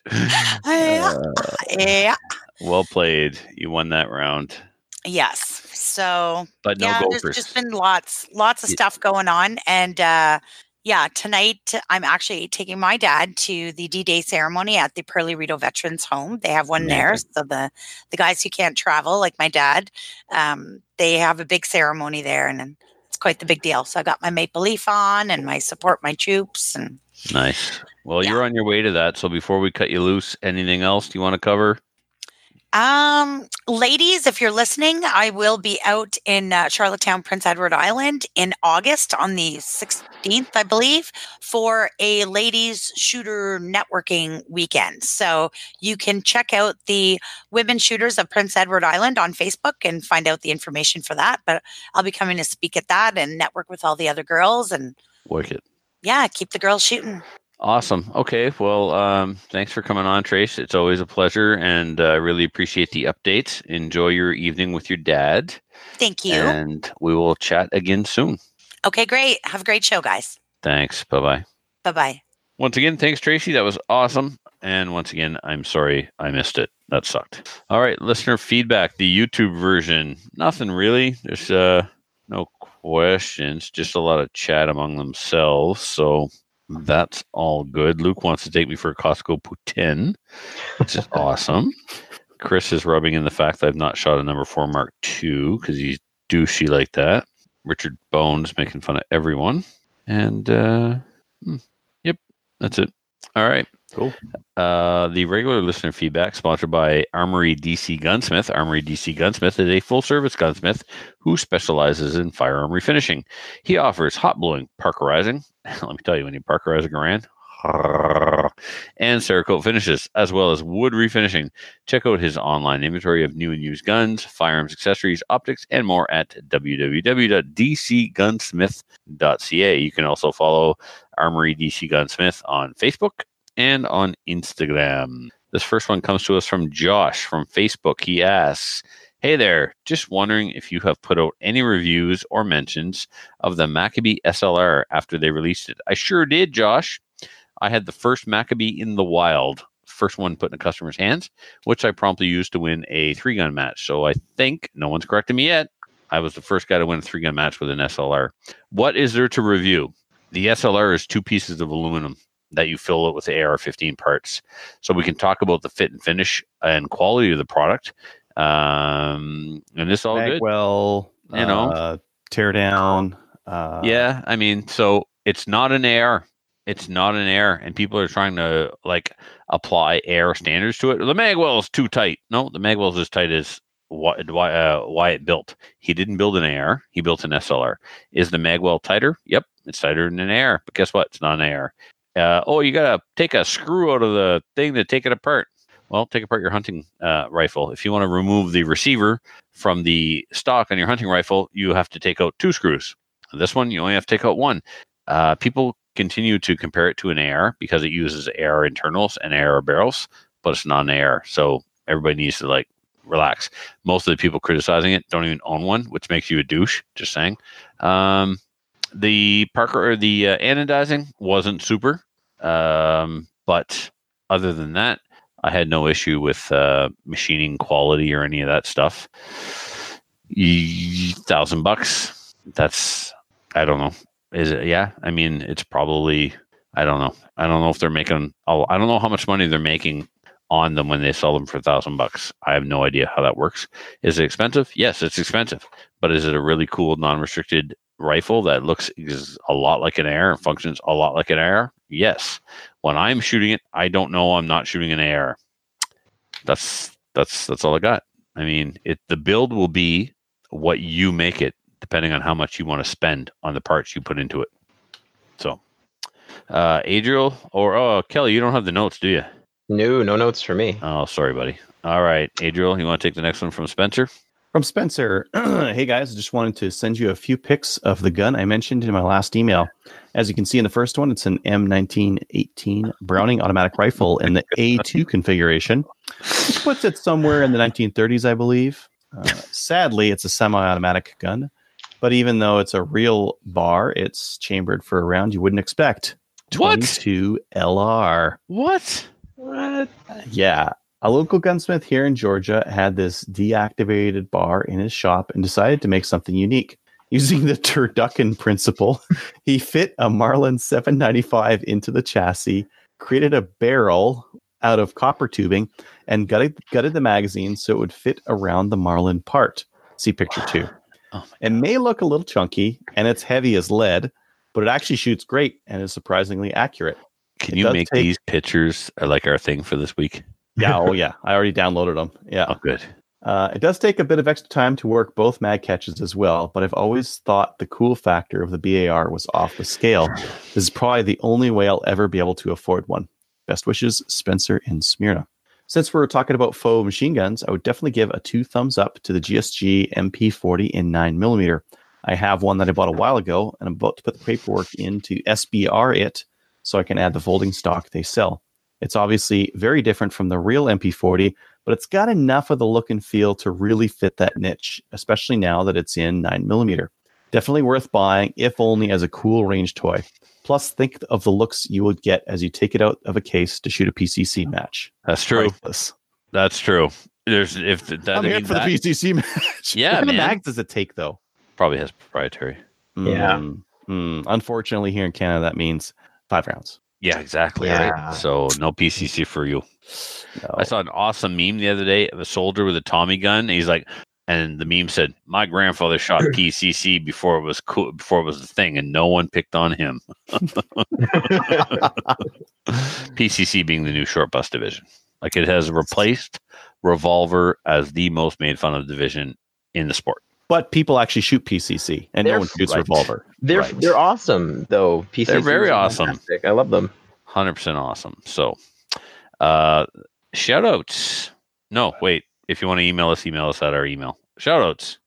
Do I get to give a shout out? Yeah, man. Yeah. You can start. Kelly's Sweet. first. Can I give a shout out to Real Kelly, who I did not get to chat with on this show, but I will see you at the end of the month because you're supposed to be coming to Vancouver, so I will be at that Maple Seed.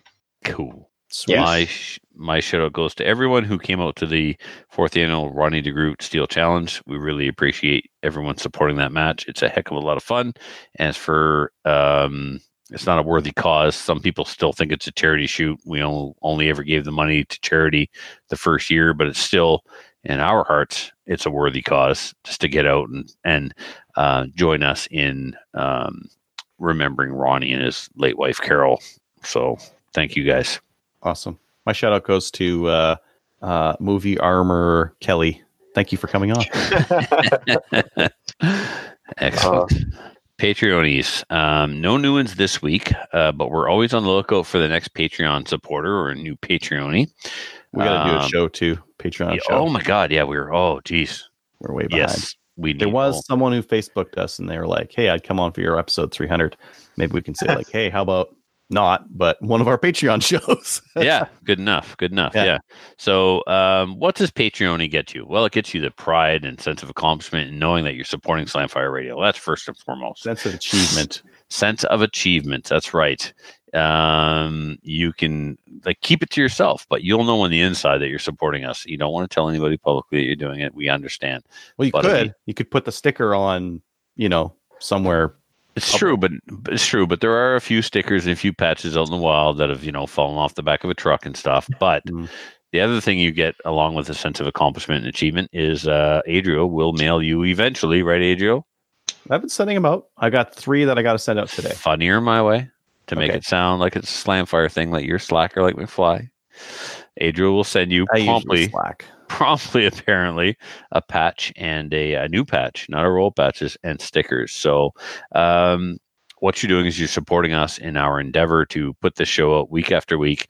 It wasn't cheap to get Kelly to fly into the studio, to put Kelly up in a Sheraton 4-star, the limo, right? The limo is good, Kelly. Yeah, the limo was fantastic. Right. Yeah. It's not easy to get guest hosts to come on like that. It costs money and you're helping pay for that. So we really appreciate it. And there's all the other costs associated with producing a podcast. So thank you very much to our current Patreonies. We really appreciate it. And please consider signing up. Until next week, everyone, you can show your support by visiting our website as well and clicking on the link for Cabela's. So you're going to Cabela's anyway, just take a little detour through Slamfire. You're going there, you're buying something. All you got to do is stop by our house first and go through our back door to get to Cabela's. And we get a kickback, and that's awesome. Go through Trevor's back door. Yes, right through Trevor's back door. You're going out through my back door, in through my front door, out through my back door. Kelly, be quiet. Please join one or more of our national firearms associations, such as the CCFR. Check us out on Gun Owners of Canada and like us on Facebook. We're now up to way more than that orphanage or a library or, I don't know, a church. 2,148. And so that's all we got. Take somebody shooting. See you next week. Later. See you guys. So if you have any comments or questions for the show, please send an email to slamfireradio@gmail.com. Now go grab a gun and shoot something. When the talking is over,